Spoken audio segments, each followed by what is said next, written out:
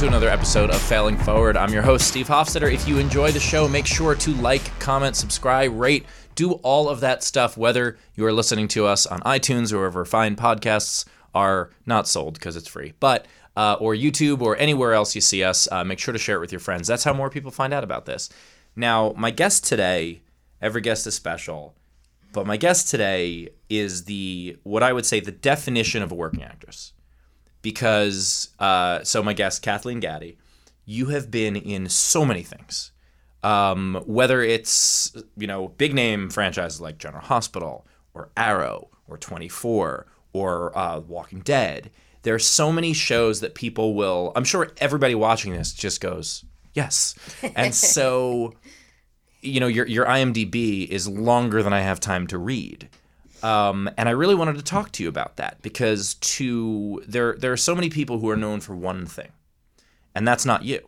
You are known for many things. You reinvent yourself in various different roles, and I wanted to talk to you about, instead of the success of doing all that, let's talk about when it was fucked up. So when isn't it? No. When isn't it?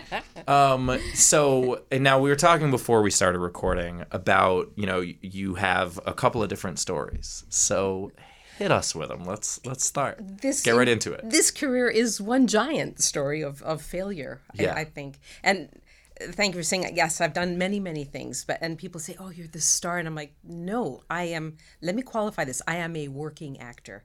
I don't know what star really means. A lot of celebrities and things like that, but to be a working actor is huge, and I'm grateful for it, but it takes a lot of work, and it has taken almost 40 years of continuous. I never stop. I can't stop because, if you fail, you got to pick yourself up and keep going. What would happen if you stopped? You know what? I don't want to. Yeah. Nothing. I've done other things. I thought, well, I always wanted to have a bakery. I had a bakery. I wanted to produce film. I've had a production company. I'm a grandparent now. I've got some grandkids that I can play with. But there's not, I really love all those things, and I love hanging out with older people because I know one day, if I'm lucky, I'll get there, and I hope somebody hangs out with me. So I have a lot of passions, but I love to act. I love to entertain people and to express emotion, and that's kind of where it started when I was a kid. Well, how many, before we even get there, Once upon a time when I was a child, yes. Before we even get there, how many different roles do you think you've had? Oh, gosh. Well, I know I've kept track of theater, and I've done 167 plays. 167 plays? To date, yes. And I haven't done theater in many years. There are very few people who have been to 167 plays. I started young. I was 3. Yeah. What can I say? I've done tons of theater, which I loved, and that was my big passion. But coming to LA, that sort of shifted. Theater scares me the most because you have to get it right. Every single time. Like when I always thought, I was always like, oh, I'm a terrible actor. And then I did a couple of movies and I realized like, oh, it's fine. They give you 8 tries. Like all you got to do is get one of them. But with theater, you have to get it. It's live. You have to get it. And not only that, but you're doing the play over and over again. So you don't just have to nail it the once. You have to nail it the once every night it has to be over fresh and over again. And good, and it has to be fresh for you too. So if you get bored, it's something like doing a play 10,000 times would make me crazy. I love the freshness, the newness. General Hospital, when I work on General Hospital, you get one take. Yeah. If you're lucky, you'll get 2, and that's because they had a technical problem. Oh, there's a boom there, or the lighting wasn't right, or really, if you really don't remember the lines, but you have to remember your lines. You get one take. You get one take. It's like theater. It's like a porn. I don't know about porn. I've never been in one, but I'm just saying the idea of... Well, I did one by accident. You did? Okay, wait, you have to tell that story. We'll get to the failure story in a second. Not a failure, I'm on the wrong show. But you did a porn by accident? I was in acting school in New York, and they said they needed some background actors. And, I was a new student, and I was like, oh, getting on a film set, how exciting. So they sent some of us over to this film set, and I was sitting in a shoe store buying shoes. And there was this guy sitting next to me, I don't know, maybe 30, 40. I was 20 something, so I don't know. Maybe he could have been 25, but he looked like he was 40. Exactly, yeah. I don't know. Now everyone looks like 21. they're 20. No. Yeah. Now I'm on the other side of that. But and there was this young girl with red hair. She was really cute, and she was like sitting there, and she was helping me with the shoes, and I was just like, oh my God, I'm in a movie. I'm so excited. And she went, you want me, I can say anything I want, right? Yes, you can. You want me to suck your what? Oh, wow. And I was like, and I'm like very prude, very reserved, very virginal upbringing. I'm like, yeah. And I leaned over to somebody on the other side and said, what's the name of this film? And they said, Angel Buns. Oh. So if anybody wants to see this film called Angel Buns, I'm an extra in that. I just feel terrible that I introduced you as someone who was in 24 and Arrow. I have to start somewhere. I didn't mention Angel Buns. And that was a big success. So like I said, I'm on the wrong show for that. All right, that was, well, we'll go to the a big failure now. success. We'll go to the failure. I mean, in a way, it's a little of both, but... so okay, hit us with the first failure. You know story. what? This career, it's full of failures. I mean, that's part of the deal. And you have to. I want to say, they said you have to have a skin of a rhinoceros and the innards of a marshmallow, because you always have to present yourself fully, emotionally, everything. But on the outside, you have to be tough to take all of this, the spars, the arrows, the jabbing, and anyway, lots of things happen. But wait, but first, if there's anyone listening who is good with artwork, I would love to see someone draw a rhinoceros with marshmallow insides. Yeah. Please do that. Because that will be the special artwork for this episode. Sorry, go ahead. Well, I come from an artistic family. My father was a symphony conductor. My mother was an opera singer. So I grew up in the arts. All I did was hear classical music. I mean, my father, when he heard the Beatles, he said, that's the devil. I mean, he's like, my sister had an album, a Beatles album. He said, if you ever play that, I'm break it. And she played it, he broke it. So, I mean, it was a very conservative classical music upbringing. And I... Also, not playing an album and breaking it are pretty much the same effect. Either way, you can't listen. Either way, you can't hear it. So I heard the music and I just needed to express the emotion. I just got filled with emotion. I think the music instills emotion in everyone. That's why a film without music is nothing. A horror film without sound, it's nothing. So the sound is so important, and I just got filled with all these emotions, and I was like, I need to express this. So dance was my venue. I found ballet. I saw Galina Ulanova. I was 3 years old, a little black and white television, and I saw this old recording of her doing, and she was this famous Russian ballerina, did Giselle, and I went, 3. That's what I want to do. At 3. And honestly, I feel sorry for my parents. They both passed away. I'm sorry, guys. I apologize. I was unbearable because I haven't changed in many decades. It was like I had to do it. I'm a Leo, whatever that means, August 13th. It's like certain personality traits, I just had to do it and nothing could stop me. So that's all I wanted to do. I'd dance around the house. People would come over. I'd be dancing. I was unbearable. So anyway, but I did start studying, and that was my dream. That's all I wanted to do. And I wanted to do it in the Bolshoi, with the Bolshoi Ballet, because that's where she danced, in Russia.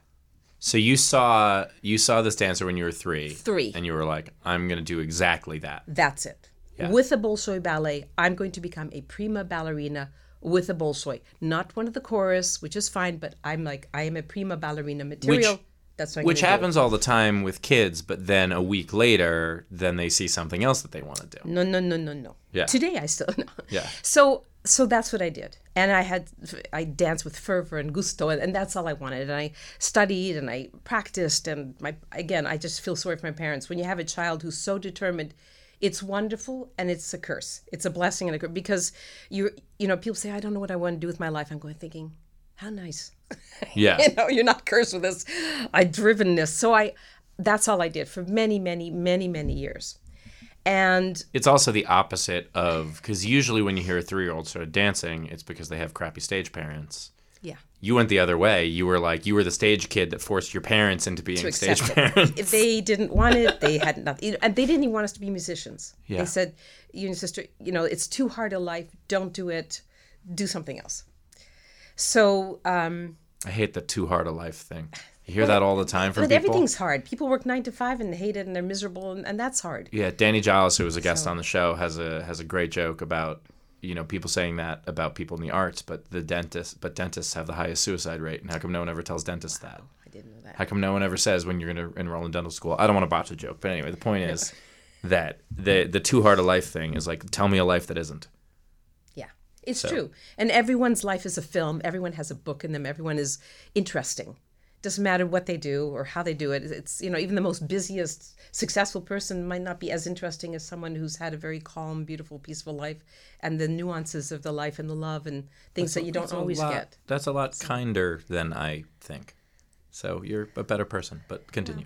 That was good acting. I'm like, some people's books are pretty boring, but...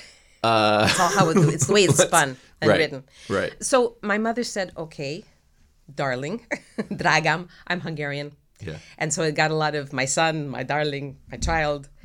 If you want to be a dancer, and as I got older, I kept dancing and dancing. My mother said, you really want to go to the Bolshoi, you need to study Russian. I was like, okay. So It's true. I was very true, and I speak Hungarian because my parents, they left in 1956 from Hungary during the revolution. So that was basically my first language. So I spoke Russian, I spoke Hungarian and English, and so I went to study Russian, and I learned to speak fluently, and kept dancing and preparing to go. I probably started crying. I had an injury. Oh, wow. Fell down. And that was the end of dance. So that was... The end of my life. We haven't run into that before on the show. The idea of, that's there's, I don't want to spoil the movie that this is in, but that's the, the person who wants to be a pilot who's colorblind, and you just can't. That was my husband. Yeah. Because he wanted to be a pilot more than anything else. His father worked for Lockheed, and he just grew up with a passion for flying. He wanted to be a pilot, and he couldn't be a professional pilot because he had problems with his eyes. Yeah. Years later, he had LASIK. It was fine. But at that time, Yeah.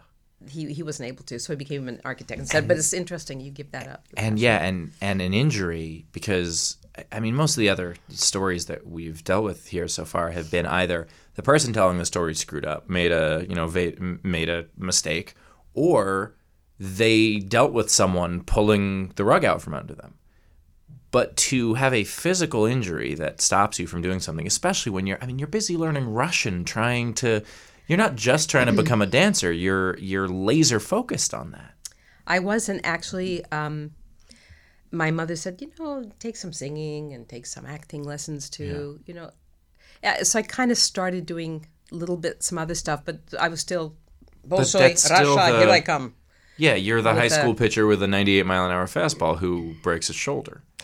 And that's what happened. I don't think you can break a shoulder. He throws at a yes, shoulder? you can. Yeah, you can break a shoulder? Definitely you can break a shoulder bone or shoulder something. I'm sure. Look, something. Don't at home. You can at get home. an owie. Don't show us pictures. Don't send us pictures of you breaking your shoulder. See, you can show. But the point is that it is you are the high school prospect with the torn ACL, whatever it is, to just prevent that career from happening. It was. It didn't. I wasn't handicapped, nothing. But for a year, I couldn't dance. What was the injury? Lower back.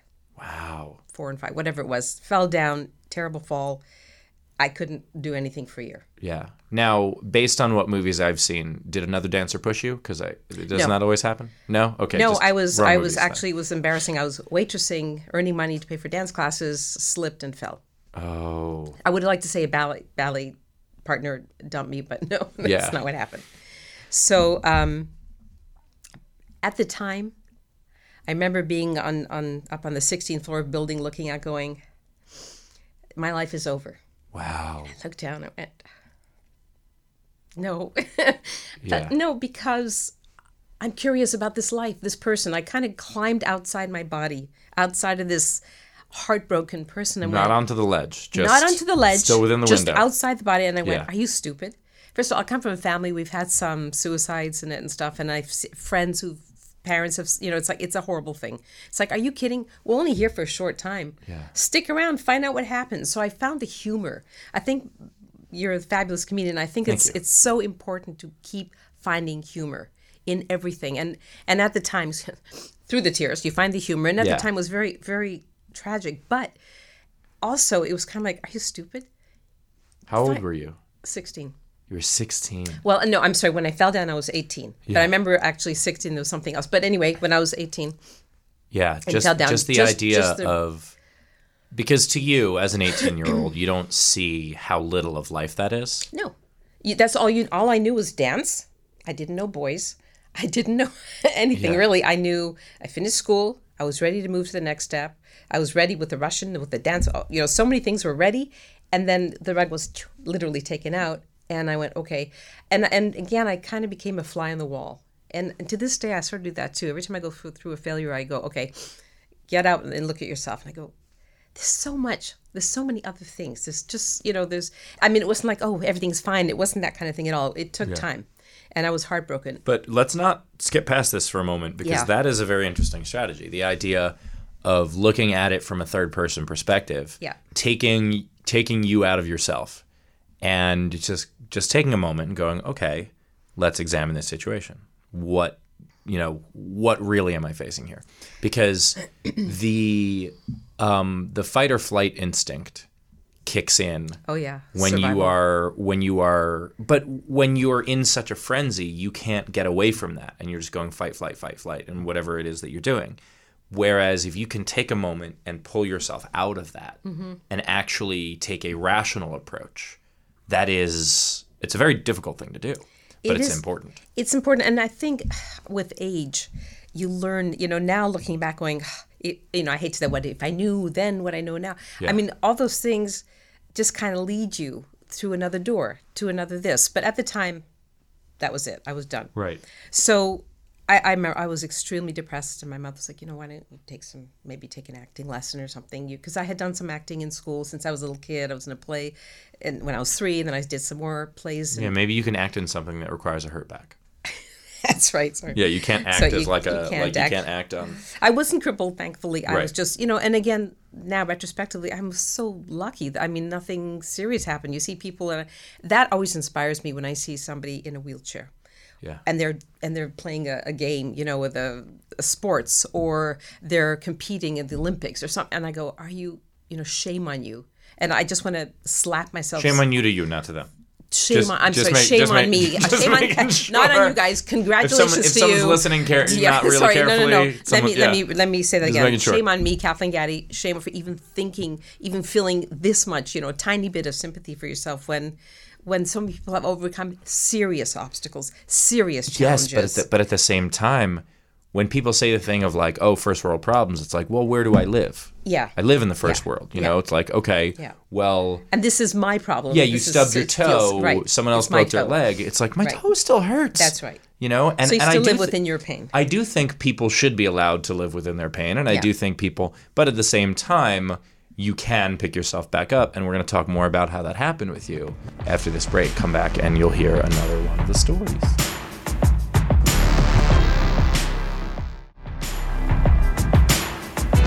Back on Failing Forward with Kathleen Gaddy, and when you left off, the thrilling conclusion of the saga. I was going to jump out the window, but no. Yeah, exactly. This is now we're getting more General Hospital than we are Arrow. Oh, I was always soapy.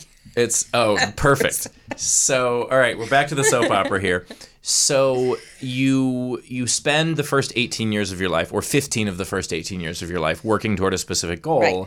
And then suddenly you have to reinvent yourself. That's right. And I was lost. I'll try to keep this short. Went to act. I did an acting class, and I went, oh, you can put all that emotion into words that somebody wrote without having to, use your back or hurt yourself or injure it, because you're always being injured as a dancer. You're always injured anyway, your ankles, your feet, or whatever.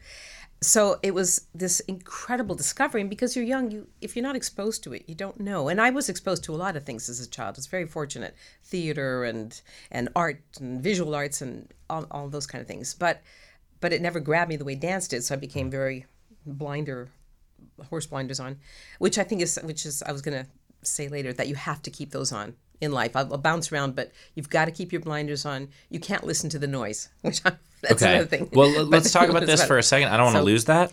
So we'll go back into reinventing yourself, but explain a little bit more about that, because some people there's a lot of conflicting advice of like, okay, stay in your lane, but then there's also like, well, maybe your lane isn't the right lane. How do you know? That's right. So what do you mean by keep your blinders on?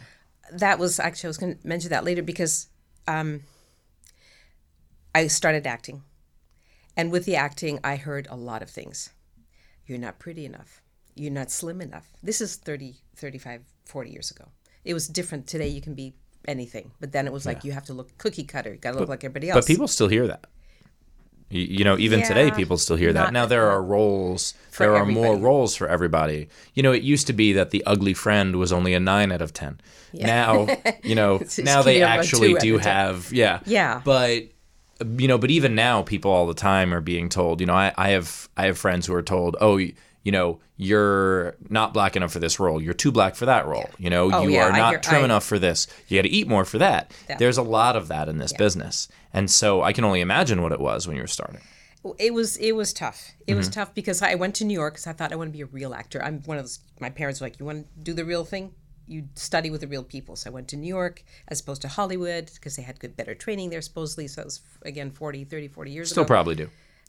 But it's all about theater training. So I'm a serious theater trained actor. That's kind of my background, classically trained. But that was what I wanted. I just wanted to again do all these express things. And anyway, and I got a chance to audition for. Not sure which I should tell first, but all my children. So I started working on that. But let me just back up a bit. Okay. I went to acting school. I had this wonderful teacher who was blind, Robert Ravan, amazing teacher. And he said he had a very attractive young boy in the class, and he said he has a big audition at ABC, and I want you to go help him do the scene from Ordinary People. He said, you're a kick-ass actress. You will be the right one for him to make him shine. So we did the scene. It was a good scene. We both did a great job. It was for a big casting director at All My Children. I'm sorry, at ABC. I'm not going to say who, but a very, very big person. Okay. And she was all over the guy. Oh, man, you're just so good looking and just wonderful. And it was a good audition for both of us. Yeah. But she looked at me and she said, honey, you're a wonderful actress, but I'm sorry, you're not ABC material. You're never going to work for us. Ooh. And first of all, I was there just to help them. Say her name? Because... No. She's still alive. well, that's my point. Let's get her. No, because it gets better. Because it was a huge failure. To me, that was, and I'll never, obviously it's still with me. Because that's not even a 34 oh, you years messed ago. up. That's someone literally telling Saying, you you are a wonderful actress. that you are incredibly talented. However, your physical appearance will prevent you from Working for hours. which is ridiculous. Also, by the way, I love that the teacher who sent the guy to that in the first place was blind, because he definitely did not care about that or didn't know. And just to how do you? That was very, very, very hard. How long till you stopped crying? Because it would have been a few days, I think, for me. There was a lot of ice cream involved. Fair. I wasn't drinking. I'm not really a drinker, but there was some ice cream involved. But Rum raisin, maybe. oh, yes, That's how you have that's how you get away with the drinking while having the ice cream. I mean, I'll just jump ahead and then I'm going to jump back. But approximately many decades later, I met her at some event, and she looked at me. She said, "You look so familiar. Have I met you before? Have I seen you in something?" What? And I said, "Actually, yes, we met. I don't know how many years ago, 20-something years ago. We did." And she goes, "Wow, that's wonderful. I'd never said, and by the way, what you said." And she said, "Oh, yes, we did. We met. Oh, that's nice. Well, what have you been doing with yourself?" And oh, the joy. The joy of being able to be like, well, I've just done 350 episodes of General Hospital on ABC. as it turns out, I am ABC material. Let's see what other show. I was on All My Children on ABC. I listed, it was so enjoyable. Each word, each show that I mentioned, a list of all the different shows on ABC. And there are that I had people done. who will say, "Oh, you need to get over stuff like that. Don't carry it with you." I vehemently still disagree. here. I vehemently disagree. Don't let it destroy you. Don't let it hurt you. Let's strengthen you. But let it be bulletin board material. Let it be something that focuses you, because the best revenge is living well. No. The best revenge is living well in front of someone. Oh. That is much better revenge. And also, there's part of me that wanted you to tell her what she said. I did, but Good. No. Oh, you're saying you wanted to, or no, you I did, wanted or to, you but actually no, did? I told it was but here's better just why. to tell her all the success. I understand, but at the same time, I want her to learn her lesson. It's not even the karma. It's not the justice of it. It's not the karma. There's no karma. It's it's her knowing how wrong she was. How destructive she was. Not to make this episode at all about me. No, but I want to. My late night debut was on Ferguson, on the Late Late Show. Oh, and the way that process happened, and I've never really talked about this publicly before. The way that process happened was I was recommended by Jim Gaffigan to the booker. And that's a big deal. He carries a ton of weight. Yes. Now, the booker, that was his last week there. He happened to be leaving. So he gave my information to the new booker and said, hey, this recommendation came in from Gaffigan. Take a look. Now, I don't hear back from her. It's about a year later. She goes on maternity leave. And when she does, she sends all her records to the new booker, who is now going to take the reins for 6 months or however long she was out. She sends him an email. Actually, she sends me an email meant for him. Oh. That says, this recommendation came in through Jim Gaffigan. I think he thinks he's funnier than he is. Now, I replied and simply said... I am funnier than I think I am. Well, yeah. Be like, He's not right. only am I very He's funny, right. but I'm even funnier than that. So And I'll show you. I just replied I just wanted, okay, you need to know that I saw this. Nice. So all I did was I replied and I said, hey, I don't think this was meant for me. Just leave it at that. Let her panic. Let her worry about what she just did. Pie. Don't show any emotion. Just say, I seen what you did. And so she profusely apologizes, blah, blah, blah. Anyway, the new booker, independently of all that, knew my manager, and she talked to him about coming out to see me. And I had one of the best sets I've ever had that night. Good. I walked off stage. A friend of mine was in the audience, and I walked off stage, and I said, if I don't get it from that, I'm not getting it. And I did. A few days later, I got a call. We taped a little bit after that. Now, by the time we taped, the booker who had emailed me, was back at work. And in this very weird, I think she was trying to pass it off all as a joke and be like, hey, we're all buddy-buddy now that you're doing the show. She, in the green room, in front of a bunch of my friends, was egging me on to tell the story of what happened. And I was like, you sure you want me to tell that story? I stopped short of being because you're the bad guy. You're the bad guy that was defeated. You are the Night King.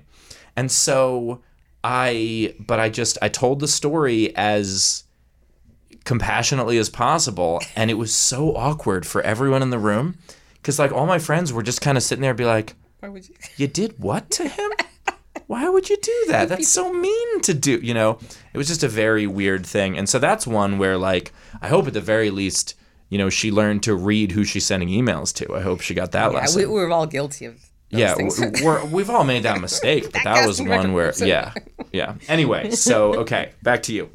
No, these are just, New York was a plethora of, your nose is too big. You should have your teeth fixed. I did. I had a big space like Lauren Hutton in between my teeth. I had that filled. You can have a great commercial career if you do that. Never got a commercial. It's you can't listen to the noise. People will always say, so that's what you mean by the blinders. You think you're funnier than you are. It's bullshit. You're not right for ABC 300 episodes later. And maybe she was, at the time although I started working for ABC really quickly, actually, I got all my children, and that's a little story there too. But it's there's just so many people that my parents, they were great. My mom was really supportive. My dad was like, what are you doing? You're like a clown. This is ridiculous. We think you take yourself seriously. The lesson of the blinders, the lesson of so many people's advice is incorrect. And also there's a phrase I like to tell young comedians, which is when you get a no in Hollywood, and I mean professionally, otherwise it does mean no. But when you get a no should mean no. Right, when you get a no in Hollywood in your career, it doesn't mean never. It means not now, or it means not this way. And so if you're told you're not right for ABC, maybe what she means is you're not right for ABC until I get fired. Maybe she means you're not right for ABC until someone new comes in on the helm and shakes things up. And, or maybe she means you're not right for ABC now, and that'll change with something you'll do or with something they'll do, whatever it is. The point is that she's only right in that moment. Yeah. And there's a whole bunch of things about that. For example, you go to an audition. This used to happen. Now everything's through the computer. You would sit there, and the mailman would come in with 6 or 10 of these huge boxes full of photos and pictures and resumes, and put them down next to you. And you're sitting there, and you're going, "Oh boy!" So it's daunting. You go to an audition and there's 20, 30 actors and they look kind of like you, or maybe they don't look like you anymore, but they all could do the role. Yeah. Because at this point, especially my career now, you're kind of like, okay, there's 10 of us here, but each one of us could do this role because they trust us enough to bring us in. But then I'm going, oh my God, I've cast her. She looks, you can't do that to yourself. I mean, I've done some casting and producing, and I go, yeah, she'd be great. She gets the role. It's like you just have to do the best you can do. You have to. And there are times I've been to some auditions because I speak Russian and I've made fun of my parents for decades with their funny accents. Sorry, guys. I love their accents. I do a lot of work with a Russian accent or German or whatever it is. I love doing accents. So I get a lot of things with competing against other Russians. I go to auditions and there'd be 10 of us in the room. And there's one girl specifically, I hope you know who you are, and she always tries to sabotage me to this day. Really? Oh, yeah. Oh. So she goes, what are you doing here? You're not Russian. You shouldn't be here. It's like, really? I'm up for this. Actually, I'm on the short list. It's just you and me and a third girl. And for 2 weeks, they wanted me for the role, and they just they have to have a native, Russian, but they're giving me another shot. And I'm at Spielberg's casting office. What's your problem? So I love the idea that she's literally saying, like, why are you here for this acting role? You're just here acting. It's like, yeah. Yes. Yeah, that's what we're supposed breathing. to do. Right. All you're doing is just being you. So I go and hide in the bathroom. Usually, most auditions, whether it's these Russian things or whatever I do, and there's just a bunch of people, I have to have that private space. So I go hide in a stall. I do whatever I have to do or just hide in there and I just focus on what I'm doing. I don't look at the other actors. I don't look at the stacks of, this or the 4 or 5 casting people and their assistants. They're like, looking you up and down. I don't care about any of that. I can't. I mean, I do care. I can't care. I have to keep my blinders on. I can't listen to the noise of this girl or that person, or it's just it's so easy to be distracted and to throw you off your game. Yeah. It's just so easy, even by a casting director. And actually, recently I had an audition for someone who's cast me, and I've worked for her, and she loved me, and I hadn't seen her in a couple of years, and I've been on General Hospital for several years, and it was a dramatic role, fabulous role. I always go unprepared. I'm terrible at home. All I do is my poor husband, he doesn't get to eat or sleep until I'm done with the audition. I just study and focus on the acting and if it's comedy. Every moment is just so thought out and. So I went in fully prepared for this wonderfully, lovely, dramatic role. And right before I start, she says to me, oh, honey, just don't be too soapy. Oh, that's got to get in your head. I'm like, yeah. And I'm prepared. So my opening, taking off the rhinoceros skin. I'm like, okay, here's my marshmallow guts. I'm pouring out and I'm ready to. And then she just lights a fire underneath the marshmallow. Yeah, exactly. The skin, crispy, which is good. But in this case, and I thought, yeah. I hadn't even good, but it's started. tough. And I went, is that because I've been on a soap playing this comedic, soapy, campy character, which is broader than anyone else on the show because that's what they pay me to do? I'm the comic relief of the show. Are you kidding me?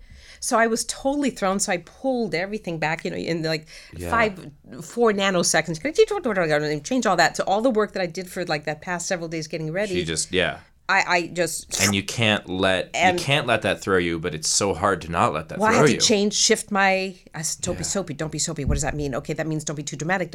So I changed it, and at the end of my auditions, 30-second, 1 minute, 2 minute scene, whatever, she says, "You should have been a little more dramatic." Oh. I wanted to stab her. I had someone once tell me this was while I was a sportscaster. And I came in to read for when The Onion was doing that Onion Sports Network. And I came in to read for a part of a sportscaster. And I had someone tell me to be more like a sportscaster. And I'm like, I am a sportscaster. I know exactly what they're like. I'm not being like your perception of a sportscaster. I also once had someone tell me to be more over the top and subtle at the same time. And I was like, what? I'm just going to go. At that point, I'm just like, all right, you don't know what you want. So how can you know what you want from me? That's right. But it's so much of getting any job, whether it's acting or otherwise, is going in there feeling like you don't need it. And the second that someone takes that confidence from you, the second that someone... Then you need it. Right, exactly. Then you need that validation. Then you're like, but I could do this, why can't I do that? And so that's a tough one. That was recently, and it's like, I've been doing this a long time. Trust me. Let me do what I do, and then after, if you think it's too dramatic, too soapy, I'll change it. But also, that was very. The other thing is you have to trust yourself. You have to make those. They always say make choices when it comes to acting. Of course. And you have to, and part of that choice is that person on the other side of the desk doesn't always know what they're doing, and put down the best thing you could put down, do your art, and walk away. I remember I had an audition for this 300-pound hotel clerk in a film called Hollywood Sign many years ago. So you were auditioning to be a 300-pound? 300-pound, and I was like, wow, they needed a Russian something. Yeah. So you're like, maybe they'll change the role for me. I thought, well, okay, I can't be 300 pounds. I can eat a lot, but that's not going to do it. I have a few days. So I went in as a pregnant. I thought, so I came up with something crazy. Yeah. And I heard about the audition. I didn't have an audition, but I wanted this audition. I heard about it, and I went, ooh, and my manager's like, well, you're not 300 pounds. You can't do this role. Yeah. So he was a Russian manager. Anyway, so I thought, what can I do? So I dressed up very pregnant, put on this big polka dot at the top. I remember took one of those burnt yellow cigars or cigarillos or something, kind of put that in my mouth, put on tons of makeup, went to the casting office, dropped up, a lot of heavy breathing. I was totally, they could have thrown me the hell out of Dodge. And I went, I have a picture resume. I hear you're casting. Someone told me to drop off picture. I don't know. I did this whole thing. They were like, what? You're like, who? What is this person? Got the audition, got the job.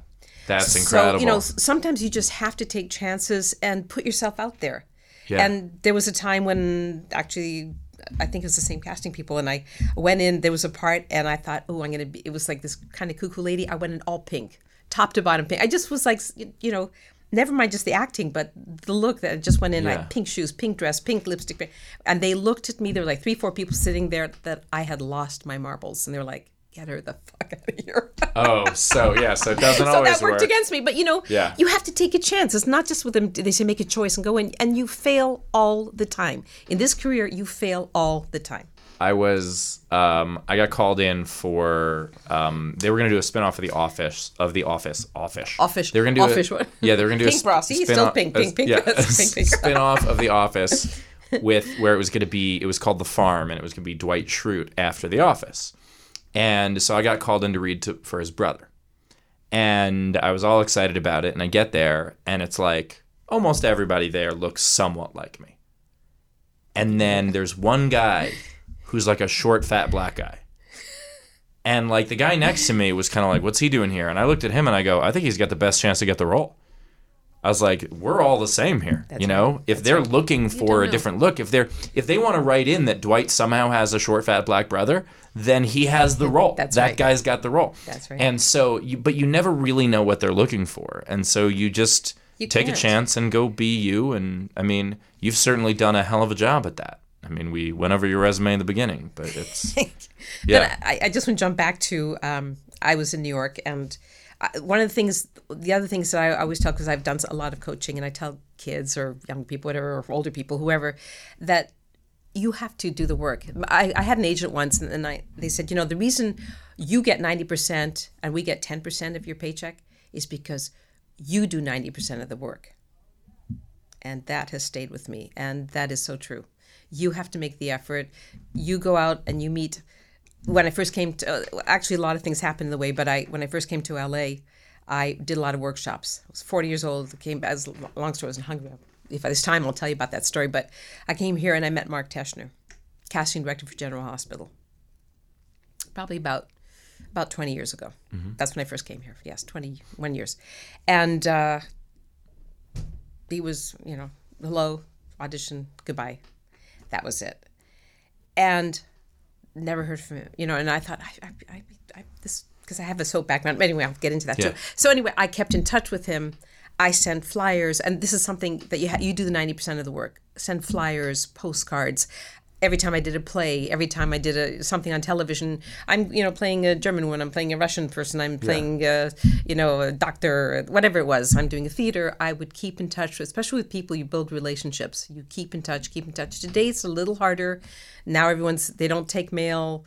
Those big boxes of mail don't really show up anymore. Yeah. They don't really look at this stuff unless some do, but But anyway, I kept in touch for years and years and years and years. And 14 years later, I was brought in by Mark Teschner, who has 9 Emmys lined up on his on his counter, and he has the keys hanging on, because he knows what he's doing. He brought me in for a 2-day role as a Swiss-German nurse, doctor, head of a psychiatric hospital. 2 days. And 6.5 years later, 350 episodes. Yeah. It's because of him, because he remembered, and because of my work, keeping in touch, letting him know, I'm doing another show. I just did this. I'm still alive. Keep me in mind. You know, it was like, It took 14 years. People are like, is that failure or is that success? I think that is absolutely success, because that's how, I mean, the way I got my show on Fox was, I think, 5 years after someone saw me at a comedy club, and I stayed in touch. And every time I came out to LA, oh, you know, you want to grab lunch, or you want to, you know, blah, blah, blah. And then eventually, because he didn't have anything for me, and it wasn't personal. He didn't have anything that I fit. And then he did. That's the same thing. And I wasn't typical. I'm not typical this or typical that. So you found something for me, and it worked. And after the 2 episodes, they liked me and they kept writing, and I'm very grateful. So it's success. It was failure for 14 years. Then it's success, but a lot of work. So people talk about failure. Are you doing the work? You have to keep doing the work. You fall down, you pick yourself up, you keep going. You know, you feel sorry for yourself. I remember a friend of mine, she became a psychologist, a therapist, and she said, you know, it's okay if you feel sorry for yourself. You need some time to feel sorry for yourself, not too long. So take whatever it is, half an hour, a day, a week, and then move on, because life is short, it's compact, and you need to just, you know, enjoy whatever you can. Yeah, I usually take the rest of the day, and it's the next morning I wake up going, all right, let's go. Yeah. And that's usually how I do it. I could talk to you for hours, and I appreciate you coming in. There's still so much ground for us to cover. Maybe we'll have you back on one if you're willing to do that. I would love to. I just want to say one. Absolutely. A lot of things, but one thing is that I think because of the dance and the failure of that, and this thing happened and that thing happened, that I realize now, looking back, I'm so grateful, because I have a whole life. I would be retired, like 20 years ago, I would have retired from dance and I would have had nothing. And I'm so grateful all the things happened that led me to here. Mm-hmm. And every time there's a failure now, it sounds creepy, but I get kind of excited, because I'm like going, okay, this job didn't happen. That means there's something better. Well, and you just said all the things that happened, but it's all the ways that you made them happen. It's all the, falling was not a thing that you made happen, but getting up was. Getting up was. Yeah, maybe it was meant to happen. And whether or not it was, that doesn't even matter, because what matters is that you took this woman who was like, you're not right for ABC, and you said, how many episodes am I going to do? And you take not getting an audition or not getting a role in front of this casting director, and 14 years later you turn that into a recurring role that becomes a series regular. And so that's not what happened. That's what you made happen after what happened, and that's what led you to where you are. You have to make it happen. Yeah. And you can't give up. And yes, there's times you want to change, and that's fine too. Like I said, what happens if this ends? Do something else that you love. Find something you love. You know what? Let's go take on the world. This was wonderful. Thank you for having me, Kathleen, here. Thank you so much. I really appreciate it. Can you tell the folks where they can find out more about you, where they can see your work? I'm on IMDb, obviously. Plug what you want to plug, anything at all. I'm on Instagram and Twitter as @GattiTweets, Gati tweets, or Kathleen Gatti. Anywhere. Just follow her. Google, Facebook, everywhere. Watch the dozen shows she's currently on. Thank you so much for taking the time. Thanks everybody for listening, for rating, for commenting, for subscribing, for all that stuff, for sharing this with your friends. And we'll see you again next week.